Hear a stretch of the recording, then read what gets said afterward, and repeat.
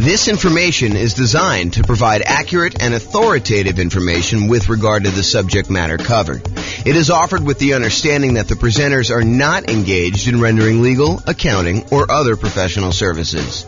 If legal advice or other expert advice is required, the services of a competent professional should be sought. Welcome to the Eugene Real Estate Investing and Real Estate Financial Planning Podcast. Learn all about investing in real estate in Eugene, Oregon, with a combination of real estate financial planning and modeling with numbers specific to Eugene, plus syndicated, more generalized recordings of live and pre-recorded real estate investing classes, not all of them specific to Eugene. Be sure to stay tuned after the podcast for a message from our sponsors. Well, good morning and welcome, everyone. Hope everybody had a great Thanksgiving. Today is Black Friday, and so we expect to have very few people on the webinar this morning. But the good news is I'm recording it, and I will publish it to the podcast and to the website afterwards. So today's kind of a really crazy, exciting class because this is sort of the beginning of a long thread or a long story of a bunch of different classes that we've got coming down the pipeline. And today is sort of like the introduction. It's like day one of many. So we're calling this Real Estate Nomad in Your City. And by your city, I'm going to allow you to pick your city out of a list of about 300 cities that we've already done modeling for. And if for some reason you're like, hey, listen, we really need to have whatever city it is, I probably could add another one if it's big enough. You know, I grew up in a city that had a population of about 300 people.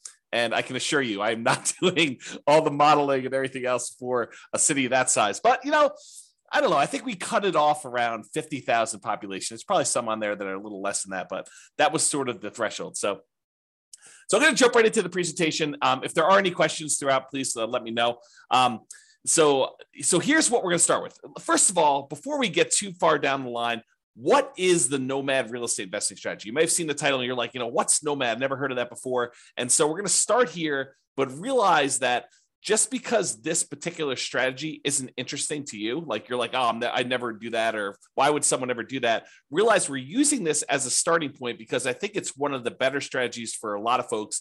And then what we're going to do is we're going to compare this strategy to all the other strategies that you've ever heard of in real estate investing. And I'll show you how they compare. And then you can make an educated decision as to which one you'd rather do based on the actual numbers and the details. So what is the Nomad strategy? So if you've never heard it before, Nomad strategy is you buy a home as an owner occupant, you move into the property. You get owner occupant financing, which is usually nothing or very little down, and you get a better interest rate than if you bought the property with 20% down or 25% down or 15% down as a non-owner occupant, as an investment property. So you get a better interest rate and lower down payment. But by moving into the property, by getting an owner occupant loan and moving into the property, you are required by the lender to live there for 1 year. When you go and get your loan, you're going to be required to sign a sheet of paper at closing that says, I agree to live in the property for at least a year. But after the year is up, you can convert the property to a rental. You can decide to keep it and convert that property to a rental property and then move into your next property with, you know, nothing down or 3.5% down or 5% down or 3% down, or if you want to, 10, 15, 20% down, and then live there for another year and then convert the another one to a rental. So the process for Nomad is you buy a home as an owner occupant, you live there for at least a year to comply with the requirements of the lender. Then you buy a new home, move into that one, you convert the previous to a rental, and you repeat this process until you reach the number of rental properties that you desire, whether that's 1 or 5 or 10 or 20, it doesn't matter. It's really up to you as to how many you want to do. Okay. So Nomad in your city. So my favorite part, I like collecting old real estate investing books. I like reading real estate investing strategies. I like reading, books and listening to podcasts and courses on real estate investing. And my very favorite part of all these real estate investing books and courses is when they model how the investing strategy would have performed. So a classic one of this is if you've not read it before, it's probably worth picking up. The strategy is a little bit dated and the numbers are definitely dated, but the book is called Creating Wealth by Robert Allen. And there's a whole section in that book where he lays out his plan for buying. I think the plan, it's been a while since I read it, but I think the plan was to buy 20 rentals and then sell off 10 of them and pay off the first 10. And I was fascinated by just reading that section of the book and the story of how you do it and the math behind it and how it it all worked out and everything like that. However, the problem I had, even when it was written, that was not my market. That was a different real estate market than I was, had different prices, different rents, different taxes, different insurance, different discounts than I thought I could get at the time, different interest rates. So all of the numbers were different. And so I love these parts of these books. The challenge was it never applied to me. And so, especially when I go back and I read old books, I was always fascinated by this idea of modeling things and how would that work today? If, you go buy a book and someone's been doing a strategy for 5 or 10 or 15 or 20 years, and then you decide to buy the book and you're like, oh, man, that strategy doesn't work in today's market because the prices are 3 times what they were, or interest rates are half of what they were. Interest rates are 2 times what they were. It's just not the same. So I was really frustrated with that. I've come up with a solution. The solution is that I will go ahead and do all the modeling for you with the current numbers for your city and the current market interest rates and everything else that's going on. So in this class, I'm going to walk you through the assumptions that we use when doing the modeling for a really basic Nomad real estate investing strategy in your city. And I've modeled over 300 different US cities for this presentation. So pick the city that is closest to what your numbers are, and then you can copy that one to whatever the closest thing to your situation is. And if you need to make some slight tweaks to the assumptions to better model your own unique situation, that is what you can do. So you're like, hey, look, James is starting this guy out with $10,000 in savings, or he makes $8,000 a month in income, and I don't have that. I have $4,000 a month or $4,000 that I've saved up, and I make $9,000 a month or $4,000 a month, whatever your numbers are. You can change them to see how the assumptions change. So for modeling Nomad in your city, and I'm actively working on these pages. So if you go here and if you're listening to the recording afterward and you're like, hey, that page doesn't look the same. Yeah, I'm working on it. So just realize that the screenshots I'm showing are like of today, but realize that they may change over time. I'm going to put a direct link to each city in the show notes. But for the live version, if you're on the webinar live right now, you can go to realestatefinancialplanner.com/model. and pick your city. There are 300 US cities grouped there by state that I've done modeling for. Just pick your city from the list and select the keyword model. It's like a little button with a little orange or yellow decahedron or something like that, a little kind of 3-dimensional shape for what we're doing for modeling.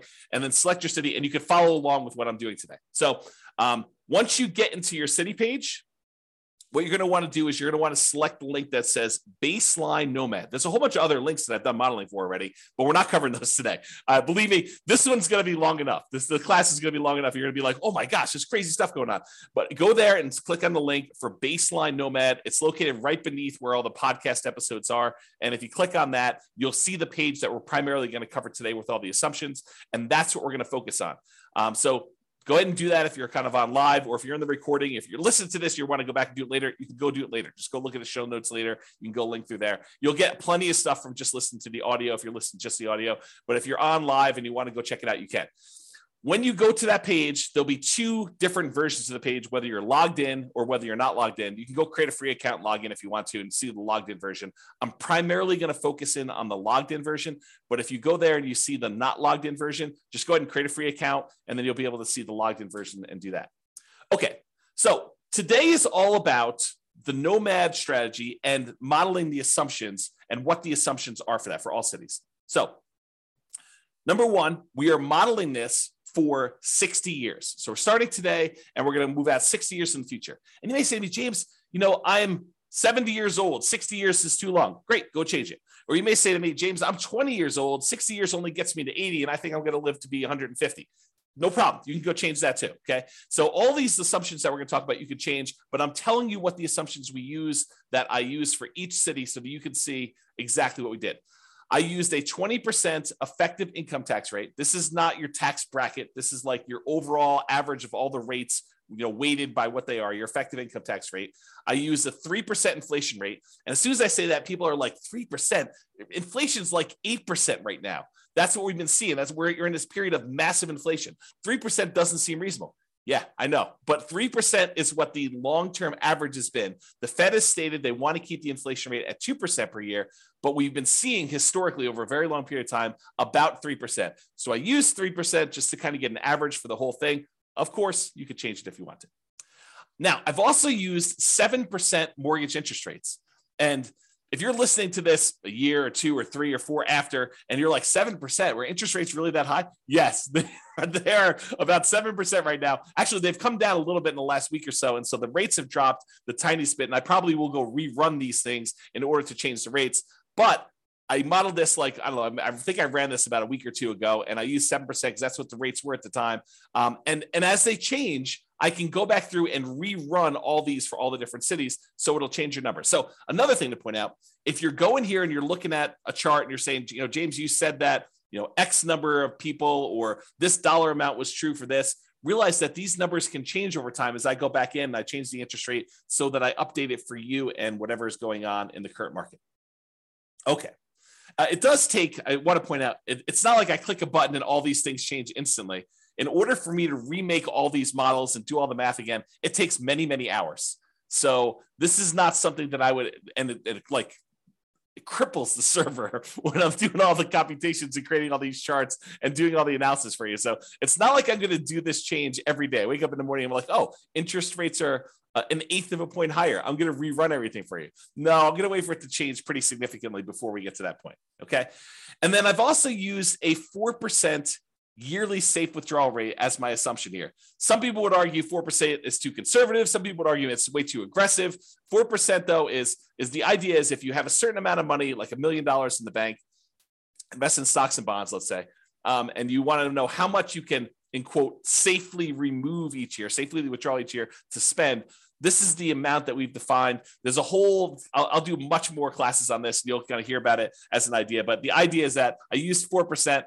If you think it's too conservative, go ahead and bump it up. If you think it's not conservative enough, you can kind of crank it down and it will rerun all the math. Okay. I got to start telling you about where things change, how my calculations change based on what city you're in. So I use this idea as your target monthly income in retirement. How much do you need to be making from your investments in order for you to consider yourself to be financially independent? So what we refer to as your target monthly income in retirement. And I've got kind of two flavors of this. I've got the minimum target monthly income in retirement, which is sort of like lean fire, if you're familiar with that concept, or some people just call it fire.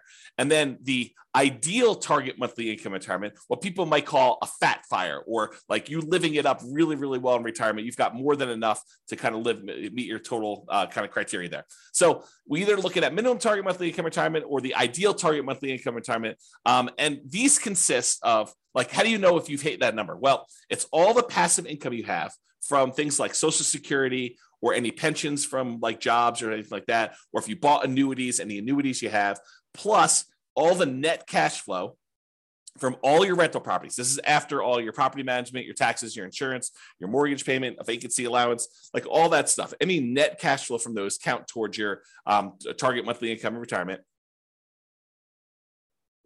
Sorry, I had to take a drink. And in addition to that, your yearly safe withdrawal rate times any money that you have invested in assets, like your stock market stuff or your bond stuff or whatever it is. So a combination of all three of those things, any passive income, Social Security, pensions, annuities, those types of things, net cash flow from rentals, and then any yearly safe withdrawal rate times your invested assets. The sum of all of those combined determines whether you have achieved your minimum target monthly income retirement or you have not. So if it exceeds that, then you are financially independent. Your assets are producing enough for you to live on. If you're underneath that, then you haven't quite reached that yet. Now, the target monthly income in retirement is different for each city. And you're like, why is it different for each city? Shouldn't everybody have a target monthly income of $5,000 a month or $10,000 a month or $20,000 a month? And that is the problem, right? The problem is somebody living in, I don't know, Detroit, Michigan might have a very different monthly number than someone living in San Jose, California. Those are two very different markets with two very different living expenses. And so somebody might have a number that's like $5,000 a month living in one, and someone might have a $10,000 a month living in another or more. Okay. And so I calculate a different one, which means that everybody in each city is working toward a different goal. So you can't just automatically look at and say, oh, it takes them 30 years to be financially independent in one city and 20 years to be financially independent in another city and say, oh, those are sort of equivalent.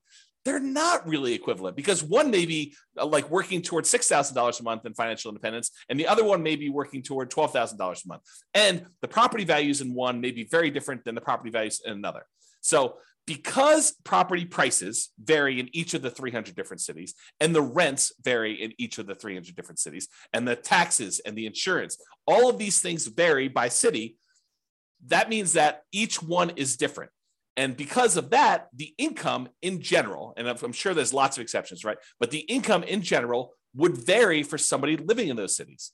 You get paid more for working in California than you do in Detroit, Michigan, as just an example, right? I'm not making any judgment like calls or anything like that. I'm just telling you that they are different.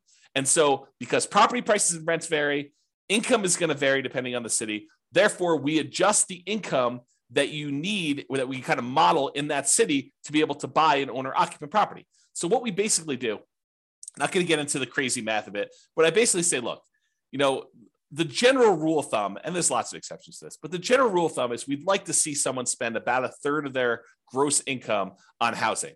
So I says, okay, let's figure out what a typical median priced house was in that particular market, and what the payment on that typical median price house was, based on that city's prices and taxes, insurance, and all that stuff.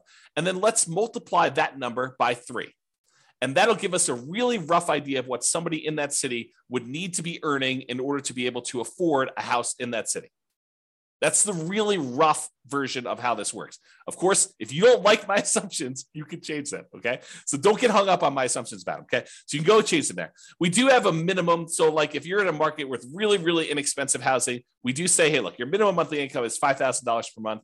And the thought behind that for me was, you could probably, a married couple can probably go get relatively minimum wage type jobs and earn $5,000 a month in our current environment. Okay. And that may change over time. Maybe if you say, hey, James, the math you're doing here, it's not right. You should really do it this way. Reach out to me via email. And if you have a really good point, maybe I'll change it. Maybe I'll say, look, you're right. I should change that. I should do it a different way.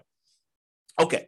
So because the property prices are different, because the income is different, we adjust the income to be whatever that person can afford to buy an owner-occupant property in that city. Therefore, what we set the target for them to be financially independent for is that income. So if you had to earn $6,000 to be financially independent, $6,000 to be able to buy a house in that market, I'm saying, look, your target to be financially independent is to replace that $6,000 a month. And so it varies by city. So someone earning more and living in a more expensive city needs to earn a higher target monthly income retirement to be able to be considered financially independent. And someone living in a less expensive market, on the other end, earning less from their job, has a lower threshold to be considered financially independent. So that's why the numbers differ in the city that you're doing. As I've been saying this whole time, if you don't like my assumptions, you've got at least 2 options, at least 2. First, drop me an email, tell me why you think I should change it for the city. It is very possible that I don't know your city like you know it, and my number is off. And so you could say to me, hey, James, your property values for this city are really high. They should be about $50,000 lower or $50,000 higher.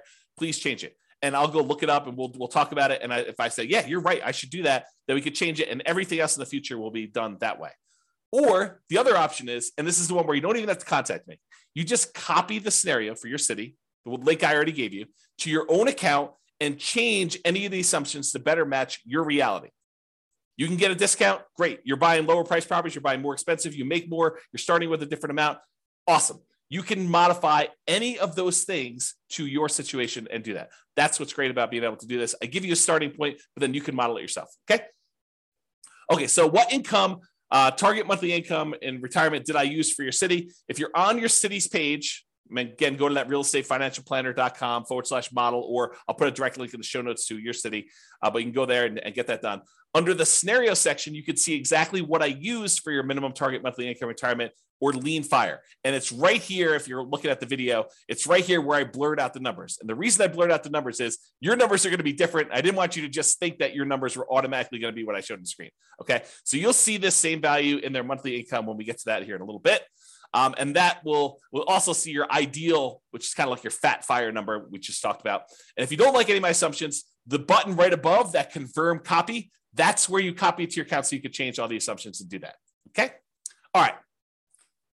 Just moving down that page that you're on now. continue down the page. We next show you your net worth, and that shows you the entire 60-year period that we modeled for you. And again, yours is going to be different. It's going to have different numbers on there, but this shows you the net worth of someone doing the really basic nomad strategy of buying a property, moving in, living there for a year. When they've saved up enough for another 5% down payment, then they buy their next property. They convert that one to a rental, and then they repeat this property until they have at max the most 10 rentals. Okay. And so you can see that there. The other thing you can see on this chart is there's these little vertical, almost like flags showing you when things happened. And so, for example, this one shows you that they bought a property or that they paid off a mortgage or bought a property, achieved financial independence. Those are what I call significant events. And they just highlight what happened and when. So you can kind of see it on a chart of a number in there. So you can all see all those numbers on there. Go look at your chart. Don't look at the one on the screen. It's shown as an example, but your city is going to be different, right? Your ability to buy these properties as quickly or slowly as you can or achieve financial independence is going to change. So the one on the screen is just a sample. You'll notice I even blurred out what city it's for because it doesn't matter. Yours, you need to go look at yours. That's why this is all about doing Nomad in your city. Okay.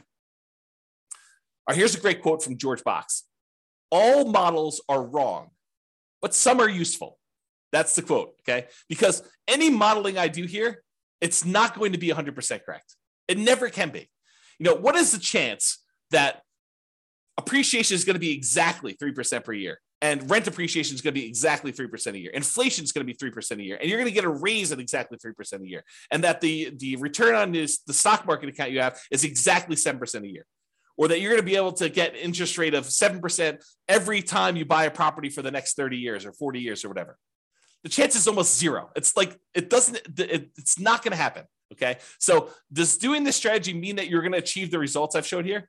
Absolutely not. Now, as I say that, realize that doing some modeling and getting an idea of like, in relative terms, this strategy is probably better than this one, especially if we kind of model what we really think is going to happen in the future and a range of things that can happen in the future. Absolutely helpful, very valuable to do. So this is the idea that all models are wrong, but some are useful. So this is useful. It's probably wrong now. Okay. All right. So continuing on down the page that you're on there, each city starts with 7% of the value of the property in their market in savings. Now, why did I pick 7%? You know, James, you know that I don't have 7% saved up, or you know that I have, 100% of the property value saved up. Why'd you pick 7%? Well, I did it because we have to start somewhere. And I wanted to say they got 5% as a down payment to buy their first property and as an owner occupant and some closing costs. So I said, okay, let's just pick a number. Let's pick 5% of whatever the value of properties are in that particular city and some closing costs in there, maybe a little bit of slush money to kind of add in there, some reserves or something like that. So the idea is that they had 7% starting there. If you have a different number, I feel like I'm a broken record, right? If you have a different number, you can change it. If you're starting with less or more, you could go ahead and change whatever you want there. And for markets where this 7% would be really, really, really low, I said, hey, look, a minimum of $10,000. So if you don't have $10,000, if that calculation would have been less than 10K, I just made it 10K to make it that way. Okay. All right. And to simplify the modeling, we're assuming that you're keeping all of the money in a single, what I call a all-in-one account. And that all-in-one account earns 7% per year. Now, in reality, you know that you're probably going to have a checking account, maybe a savings account, and maybe a brokerage account where you kind of keep a little bit of money in your checking account, some more money in your savings account, and then the majority of your money invested in some type of brokerage account, stocks and bonds and mutual funds and whatever else you're going to do in there, so that you've got kind of these three accounts. But rather than track three different accounts and then say, okay, I'm moving money from one account to another account, I just said, look, we're just going to sort of put them into one bucket, and we're going to call that this all-in-one account, and we're going to say that whole thing earns 7%, because maybe your checking account earns 0 or 0.1, and maybe your savings account now earns, 2%, and maybe your brokerage account earns, 6, 7, 8, 9, 10%, whatever it earns. And I'm saying, look, if we average all those together, it's probably going to be about 7%. So I just said, let's put it all in one account, make things really simple. All the money from all the rentals goes in there. All the down payments for all the properties comes out of there. Any money you've got sitting in there is kind of just earning something. So I said 7% for that. It's in this all in one. That's how it works. Now, this is really important and a really important concept for you to understand, because we're going to get to some stuff here in a minute. Okay. If at any time during the modeling, you run out of money, where that all-in-one account goes to zero, right? Like you have negative cash flow and you're not saving enough from your job to be able to kind of hold the property or something like that. If you run out of money in that all-in-one account, we show that in what we call the default cash account. The default cash account is a magical account that keeps track of how much money you needed to add from outside the system in, okay? So it's our way of saying, look, if you ran the model the way that you set this up, and you don't have enough money to do it because you have negative cash flow or you had this, some type of drawdown or whatever happened there, and you ran out of money, this is the account where we track how much money you ran out of and how much you needed to add it. So that's sort of the model. We're going to talk about this here in a little bit because this is sort of like, if you're in a market where it's really, really hard to make properties cash flow, especially if you're only putting 5% down, you're buying these properties as a Nomad, then you may run out of money. And then we want to keep track of how much money in addition you needed in order to do this. And there's other things we're going to do in future classes. We're not going to do it in this class. I wanted to give you like a baseline and make everyone as close to apples comparison as I can, realizing that every market's different. Every market has different prices and you got to kind of change some stuff up. So I tried to make it as close to possible as we do this, but realize that they're not all the same. And so when we do variations and we do this different modeling and you kind of see certain accounts losing money or needing more money or something like that, that's what we're going to get to. And I'll show you some charts here in a little bit. Okay, just moving down the page, it shows you two different charts, shows you the all-in-one account, which most of the cities are going to show this a similar curve where you start off with very little money. And as you put down payments down there, the account balance drops. But then eventually you get to the point where you've stopped buying properties or you have a lot of cash flow and it's not a money issue anymore. And your account balance continues to grow and kind of, continues to grow exponentially up like this. But then some of you are going to have this default cash account where you ran out of money and you needed to add more money to the system. And this one shows you that over, about 20 years or so, you needed to add $25,000 to the system in order to do the model. So you'll be able to see that all in your particular city. Okay. All right. Continuing on with accounts. So below the chart, it shows the starting assumptions for the account and how much we assume you started for in your city. So it shows you the name of your account. The blurred out thing that I'm showing you that I circled is how much you're starting in your account balance. And again, that's 7% of the property value. That's what we use as a default with a minimum of 10K. And then what the return is at the start, the 7%. And then we also put in here this kind of like what your asset type is. And the only place this is really used, at least right now, is in when you're doing your asset allocation. When you want to say, James, what percentage of my net worth is in real estate? What percentage of my net worth in stocks? Or what percentage of it is in bonds? You can do that with the software. And so what we said is this all-in-one account, we've classified that as sort of stocks. Even though in reality, as we talked about, it's probably a little bit of that is really your checking account, a little bit is probably your savings, and really the majority of it is probably stocks. We just said, look, this is all stocks, and we just kind of label it that way, okay? And when you go look at your asset allocation table later, it'll look like this, and the reason why I show this is just so you can see that. It shows you what percentage is stocks, what percentage is your bond-like real estate equity, and what percentage is your real estate equity. And I'm going to make a note to include this class in the show notes where I talk about I think I called it asset allocation for real estate investors. I'll make a note to include that in the show notes in case you want to dive deeper into like asset allocation for real estate investors and stuff like that. Okay, let me get a drink quick. Is this good stuff? You guys are all turkeyed out from your Thanksgiving Day meal? Okay. Continuing on. So after the account section, there's the property section. So you see all the details and the assumptions about the property. So if you had more than one property, we would show those different ones here. But for this one, since we're buying basically one owner-occupant property, we're moving in, we're living there for a year, and then we're converting it to a rental when you buy the next one, we're using one templated property in order to replicate this. So right below the property headline is this thing called the cash flow power meter. And the cash flow power meter shows you how well right now, like when we set up the property, not like 1, 5, or 10 or 15 years from now, but right now, if you could rent this property out, how well it would cash flow. And I'm not going to take the time because I'm probably going to go a little bit longer than I had hoped to go on this particular class. But there's a whole class on the cash flow power meter, and I'll make a note to include that as well. But this shows you basically with a little visual gauge of how well the property is cash flowing, whether it has really negative cash flow, whether it has negative cash flow, including or not including the depreciation benefit, or if it has negative cash flow, if you had a professional property manager, or if you have positive cash flow, even with a professional property manager, it kind of shows you where you are in that. And so that shows on the page for you so you can see it quickly. Okay, let's go through the property assumptions. And the property assumptions for your model it's made up of values that are the same no matter what city you're in, which I'll talk to all about those, and then which ones change based on city. So the city and state is going to be based on wherever you are.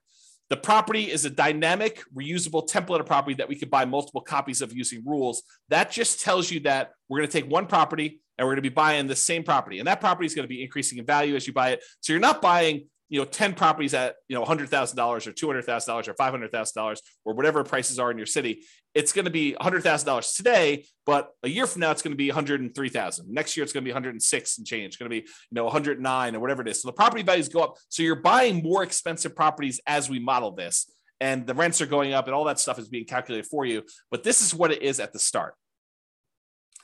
We're going to use rules in order to determine when we buy and sell these properties, which you'll see here in a second. And we're not selling this property. So in the really basic model, all we're doing is acquiring properties and letting them cash flow.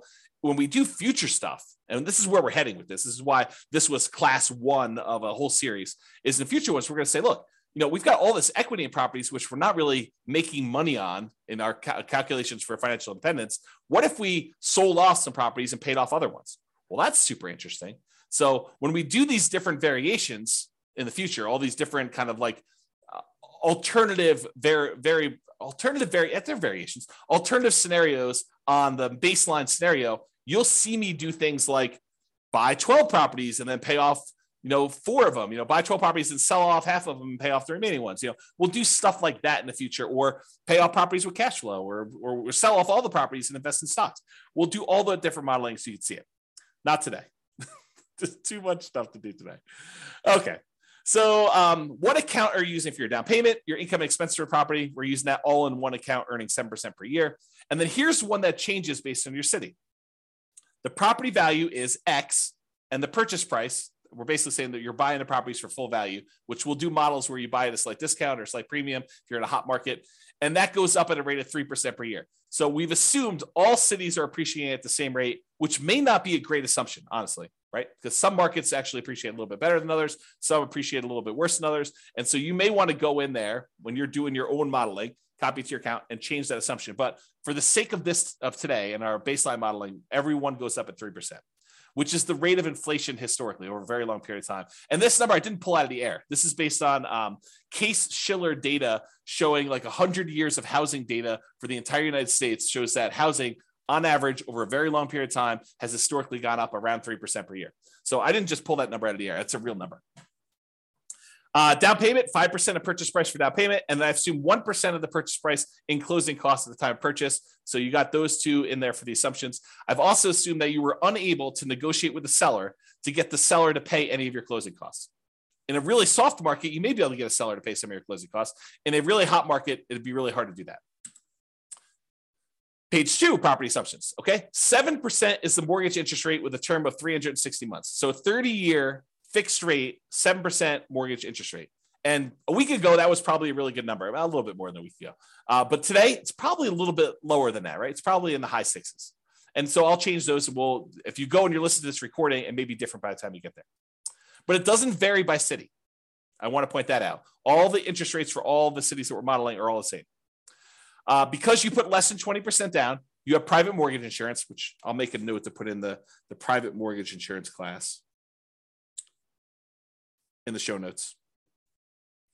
So you guys will have access to that in case you want to look at it. So private mortgage insurance at a rate of 0.85% of the initial loan amount until the loan to value drops below 80%, and then it falls off. So we're assuming you're getting a conventional type of loan where the PMI drops off at 80%. Now, this next one does change for your city. X dollars per month in rent, but rent increases at a rate of 3% per year. So your city is going to have whatever rents are for your city. And again, if you're like James, your numbers are off, let me know or change it yourself and you can go do that. But I use rent data from a source. So I actually pulled rent data. This is not me just arbitrarily picking a number. And it's not me saying, hey, I'm using the 1% rule or 2% rule or 1.5% rule or 3% rule or whatever. I'm not using rules of thumb. I'm actually using data. Okay. Next one, 3% of the monthly income is the assumed vacancy rate. I didn't pull vacancy rate data. You could argue that maybe I should have, or you could say, hey, look, if you're doing property management correctly, you're starting at least 60 days in advance of your property going vacant before you find your new tenant. You're requiring notice. You're doing all the things that we normally teach you in the property management class. A 3% vacancy is probably your target anyway. Okay. Ideally, we're trying to do 0%, but in reality, if we're going to stay about 3%, that's pretty good because you have unexpected things come up with tenants, right? So 10% of the monthly income is the assumed maintenance rate. You could argue that's low. You could argue that's high, depending on types of properties you're buying. But it's the same for every city. Changes by city, X% of the value of the property each year is the assumed property taxes rate. So I did go look at what property taxes rates were per city. This honestly is one of the numbers that I'm less sure about. So if you're looking at these numbers, you're like, James, that's really off for our city. Let me know. And I would be much more inclined to change that than some of the other ones, which are based on data I have. I did use this data, but I don't like the source of this data. I guess I'll say it that way. Based on the initial value of X, that's about Y per year in property tax at start, and it changes as the property changes value. So your taxes will increase as your property value goes up, which is how it works in reality. And then this also changes by city for your property insurance rate. Oh, I was talking about taxes when I was really thinking about insurance. Both of them are the same though. They both vary by city, and I had sources for both of them. And so if you think either the insurance or the taxes are different, let me know. But they do vary and they increase over time with your city stuff. This is a residential property, and 15% of the purchase price is considered the value of the land. So we're assuming you're buying detached single-family homes or townhomes type properties where you have land and only part of the value is actually depreciating. I'm not going to get into all the tax stuff here, but that is the assumption that we use for that. If you want to change that, you can change it in the thing. Then underneath all these, those are the assumptions for properties, by the way. Then underneath all these assumptions are the return quadrants. And I'll put a link in the show notes. I already know to do this for you. I'll put a link in the show notes for the return quadrants and walk you through what all these different ones are. But these are really easy ways for you to see your overall return you're earning on a property. And this is a snapshot for like right now when you go to buy the property. It shows you the amount you're earning in dollars from the 4 different areas: appreciation, cash flow, debt pay down, and the tax benefits. And then it shows you the total. And then it shows you your return on investment, how much you had to invest and what your return on investment was for those 4 areas plus the total.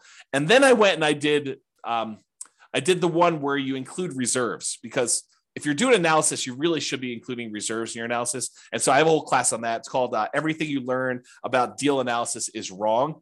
And it's all about the return quadrants where we take into account reserves.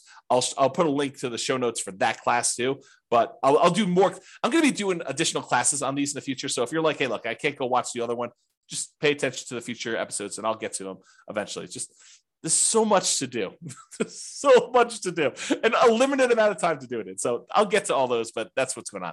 So this will show you all the return numbers for that city, for that property. And it gives you an idea, and with that financing. So it gives you a quick glance at how these properties are performing and what they look like. So go look at that on your particular city and you'll see it. Okay. So for scenarios, we've got accounts, which is that all-in-one account that we made here, and the default cash account. The properties, which in this case is one template property that we're going to buy multiple ones of. And then we have these things called rules that we use to manipulate accounts and properties. And so here are the rules. The first rule is you buy a property when the account has a down payment, and it will show you a chart showing you when you bought properties based on this. And you can ignore this one on your screen. Go look at the one on your city to see exactly when you're buying properties on this. But it shows you how many properties you bought each month that you bought a property. Okay, so the rule runs, this particular rule, buy a property when the account has down payment. And I did a class, must have been just before Thanksgiving, where I did a class and I went through each of the rules. So go watch that on the website. It's up now. So just go to Real Estate Financial Planner or go listen to the podcast episode of that one. And I walk you through all these different rules and when to use them. But this rule is the rule for buy a property when the account has a down payment. It runs for the entire scenario. So it's running for that whole 720 years, but it stops when you buy 10 properties. So realize that it's still running, but you're just not doing anything productive with it. So the rule will buy another copy of that template property, the one that is the Nomad property for whatever city you're in, whenever the all-in-one account earning 7%, has enough for a down payment and closing costs, plus at least 6 months of reserves for all the properties owned.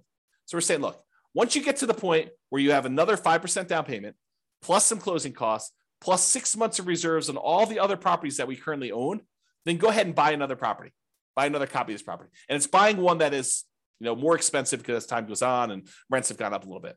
Okay. It also checks your debt to income ratio to make sure that you're below 45%. So it verifies that you have 45% debt to income when you buy that property, and it checks that for you to do that. And then it will only buy 10 properties maximum. If you sell any, by the way, we don't in this model, but if you do sell any, then realize it will try to replace them. So if you're buying a property and selling properties and doing that stuff, this rule, if you keep it running, will try to replace the properties that you sold. The next rule is paycheck and personal expenses. So this is a chart. Yours will be very similar, where it's showing you the red line is what your paychecks are, and then your personal expenses, including real estate, is shown in this orange. And so I'll have to do a whole nother class just explaining what's going on in this chart, because there's a lot of really cool stuff happening here. But this is shows you what it is for there. And then here are the assumptions for this rule. So as a default, we're trying to say, look, you're saving $1,000 a month. And some people are automatically like, what, $1,000 a month? I only make $3,000 a month. There's no way I'm saving $1,000 a month. And someone who's earning $20,000 a month is saying $1,000 a month. Yeah, that's nothing, right? So I had to pick something, and you can go change the assumptions, but I had to pick something. And so I picked $1,000 a month as a default starting position for everybody. So this rule runs for the entire scenario. You're depositing both your paycheck and you're pulling your expenses out of that same all-in-one account. Both the paycheck and personal expenses will increase with inflation. So the amount you earn from your job goes up with inflation. The amount of your expenses goes up with inflation. Your housing costs goes up with whatever the property values are, interest rates, and all that payment stuff. So not technically with inflation, but it's something that looks a lot like inflation. Changes to so this actually varies based on city. The gross paycheck that you have varies based on city. And it is why we talked about before with that target monthly income retirement, being able to afford a house in that marketplace. And we've assumed a tax rate, the effective tax rate of 20% on your paycheck. That's another assumption. If you think, hey, look, my tax rate is much lower, much higher, you can go ahead and change that. And then your net paycheck after taxes is whatever it is, that gets changed based on where you are, what city you're in. And then whether or not this paycheck continues after you achieve financial independence, in this case, it gets removed. So the idea basically is, once you get enough assets where you have enough income coming in from your assets that you no longer need to work, then stop working. Otherwise, your income will keep going and it'll look like you're still working through this whole thing. So what we've said is, look, go ahead and stop the income part of this rule, not the expenses, but go ahead and stop the income part of this rule once you get to the point where your assets are being financially independent. And then the amount of your personal expenses are also adjusted by city. So if you're making $20,000, it's not like you have a $2,000 expense. They kind of scale with whatever your income is so that you're saving about $1,000 a month as your default when you start. Okay, any questions on this? I know I'm going fast and hard, but people are not asking questions. So if you have questions, go ahead and let me know. Otherwise, I will keep going. All right, so significant events and percent of goal achieved. So this is still going down that page. This shows you what percentage of that goal toward being financially independent you've achieved. So the goal line is this little dotted line at 100%. Once the chart goes above this line, that means that your passive income and your cash flow from your rental properties and your safe withdrawal rate times whatever you've got it invested in, the combination of those things has exceeded your living expenses, the target monthly income that you set. Okay. And so once it gets above there, which happens right here, then that person is financially independent. Before then, this just shows you what percentage of the way there you are. So when you're first starting off, you're at zero, very, very low. You're not really there. And then right here, you buy another property and it actually drops down because you got rid of some of your money and it probably didn't cash flow in that particular case, but it keeps growing and doing that. And so over time, you eventually get to the point where you are financially independent. And there will be some cities where you will not have achieved this. And don't think that's a failure. That's not that you failed, because you still have accumulated in the overwhelming majority of cases, a huge net worth. You have a whole bunch of equity in properties, which equity in properties doesn't count toward this calculation, right? So you could go sell off these things and invest in stocks. And honestly, maybe some of it gets supplemented with Social Security. So maybe really you only need to do 80%, or maybe, I'm earning whatever it is, $10,000 a month for my job, but to be able to retire, I only really need 7. And we've assumed you need 10. Okay. So there's all sorts of reasons why. Don't get stressed out over that. And then significant events. This lists out all the different things that happened and what month they happened in this particular scenario. So you can go look through the list and see exactly what happened. And then, of course, you can copy the scenario to your account using that button as well. Okay. So that is what I intended to cover to show you what nomading in your city is like. Go look at your city. Go to realestatefinancialplanner.com/model. Pick your city out from the list or the city that's closest to what your city is like. Go look at the details, copy into your account, do all the changes and stuff like that. This is the starting point because once we get here, I'm going to start comparing Nomad to buying 20% rentals, buying 25% down rentals, buying free and clear rentals, buying a property to live in, but then buying 20% down rentals, or buying Nomad properties and paying them off faster, or buying Nomad properties and selling off half of them. I'll do all these variations for you, and we'll kind of go over those in the podcast.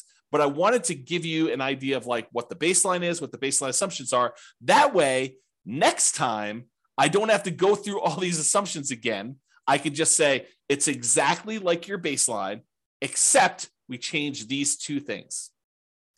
That is why this class exists. It's to give you the baseline so that you understand it, all the baseline assumptions. Then when we go compare them, I'll be able to say, doing this strategy versus this strategy gives you this much more net worth. It's this much more risky because we'll do some measurements of risk. This one has more cash flow. This is a better strategy. Or this is a worse strategy for you. We can go through and do all those different things. However, now that I've done that, I've got some bonuses. I've got some really cool stuff that I want to show you. It'll take, hopefully not very long, 5 minutes or so. But then I've got some really crazy stuff to share with you where now that I've done modeling for all 300 cities, I can share with you stuff that I don't think exists. And so this is the idea, right? I told you earlier, my favorite part of reading these real estate investing books is when they give you the model and they show you how it worked. The problem with doing that was they picked the city where they were doing the model, and that's not my city. And so my numbers are all very different. And so the question I've gotten in the past is, James, because I've been teaching Nomad stuff primarily in Northern Colorado for, a decade. Yeah, probably about a decade. So the question is always, does Nomad work in X city? Or it only works here because of blank, right?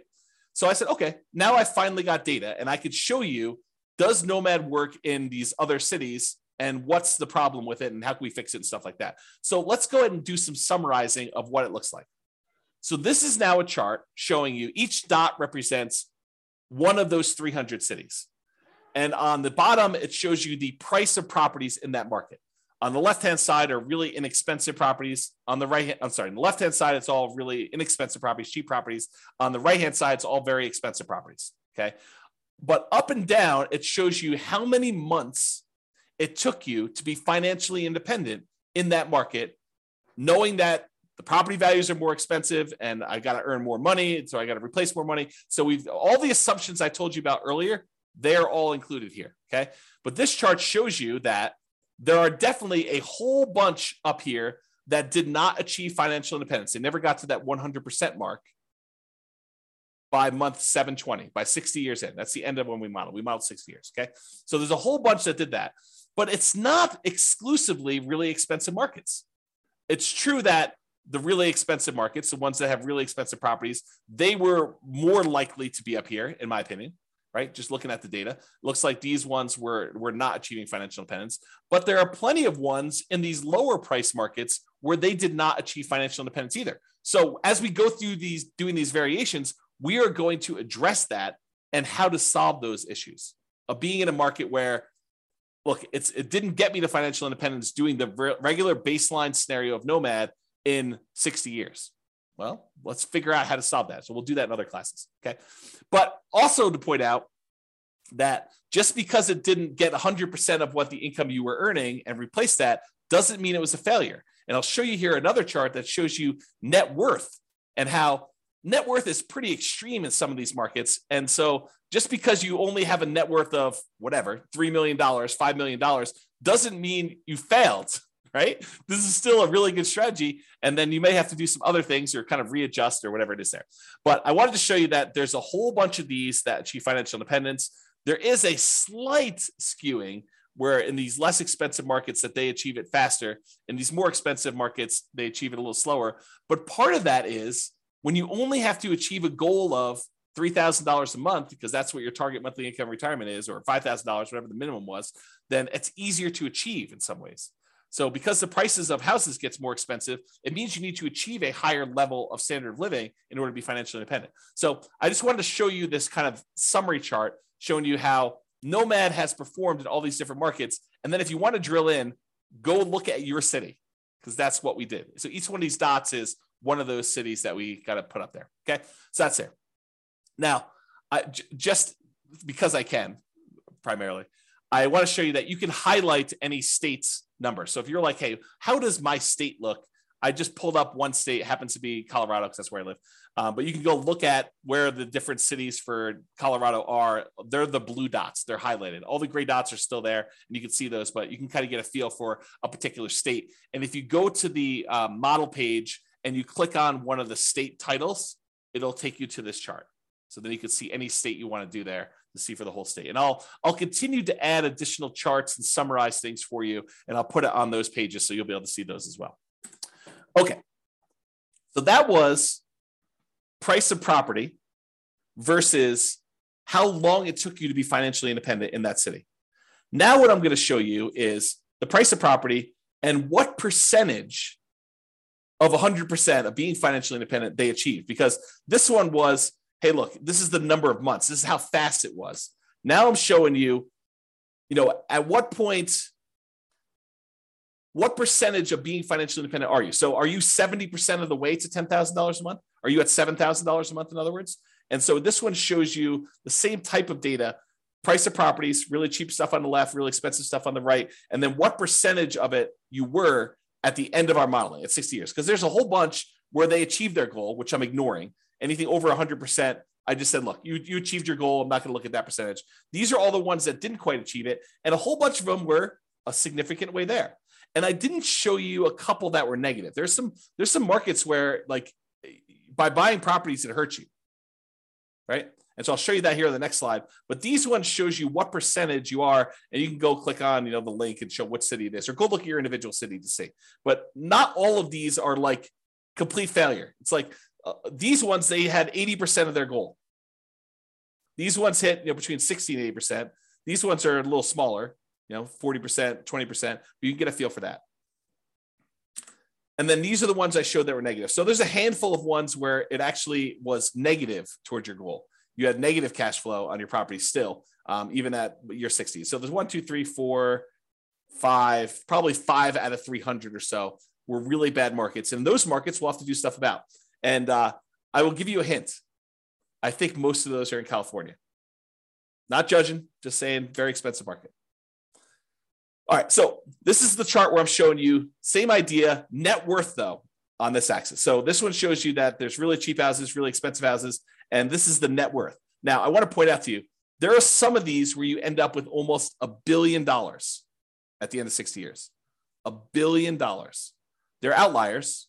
There's, a couple over 500,000. I'm sorry, 500 million, not 500,000. So it's really hard to see what's going on down here. So because of that, I'm going to ignore all the ones above 100 million. Okay. So this is the chart showing you all the different cities, what price houses are in those markets, and then what their net worth was, including all the stuff in their accounts, so the stock market account that they've got, and then all the equity they have in their properties. Those two combined are calculated for net worth, and it shows you what their net worth were. So even if you had a scenario where you didn't quite reach your goal of having passive income enough to be financially independent, but you had a net worth of $20 million, is that enough? I think for most people, that's enough, right? And if it's not enough for you, then go look at your city and make adjustments. But, a lot of the times we look at this thing, we say, oh, they failed. They didn't achieve 100% of their financial independence goal. But really, they've got $14 million worth of real estate. Maybe that's enough, right? Like, depending on what your situation is, what you need, especially if you're 80 years old and you've got $10 million left. you might be able to decline the value of the assets you have, like to dip into the principal of your assets and spend those as you go. Because the other model, in theory, is not depleting your assets, right? It's passive cash flow so that you're not dipping into the value of the real estate or anything. Okay. All right. So that was net worth. Now, this is the one where I was like, okay, show me how much people run out of money based on home price. So really cheap homes over here, really expensive homes over here. This is how much negative that like default cash account, the one where we measure how much you had to put into an account in there. So this measures how much you had to put in to do that. So there's a whole bunch that were zero up and down the price range. It tends to be the cheaper properties that you don't have to put money in though. As you get into much more expensive properties, those you tend to have to put more money in. Okay. Now it's hard to see because some of these cities need to add a lot of money. So like these ones down here. So let's zoom in. But before we do, let's kind of poke at California a little bit. I love California, right? But let's poke at them a little bit. The ones in blue are all the California cities. Do you notice a pattern? A lot of the California cities, not all of them, but a lot of the California cities are the ones that required a lot of extra money. So we're going to have to do some things to solve California issues, right? We'll kind of address those things. But a lot of the other ones were not California, and so they didn't have that issue. But I'm zooming in now, same thing, how much account balance, and I cut it off. I said, look, if you had to put in more than $1 million, I just cut those off just to kind of zoom in a little bit. And you can see there's some that need a significant amount of money, based on much higher prices. Anything under, I don't know here, 300,000, 400,000, a lot of those markets you need to add very little, if anything at all. And if you zoom in even more and say, look, let's cut it off at 200,000, you can see there's definitely some outliers here where you need to add some money. And we can talk about solutions for that and how to deal with it and saving up longer. And there's lots of different things we could do to solve this problem, which we'll get into in future classes. But I just want to show you the data today.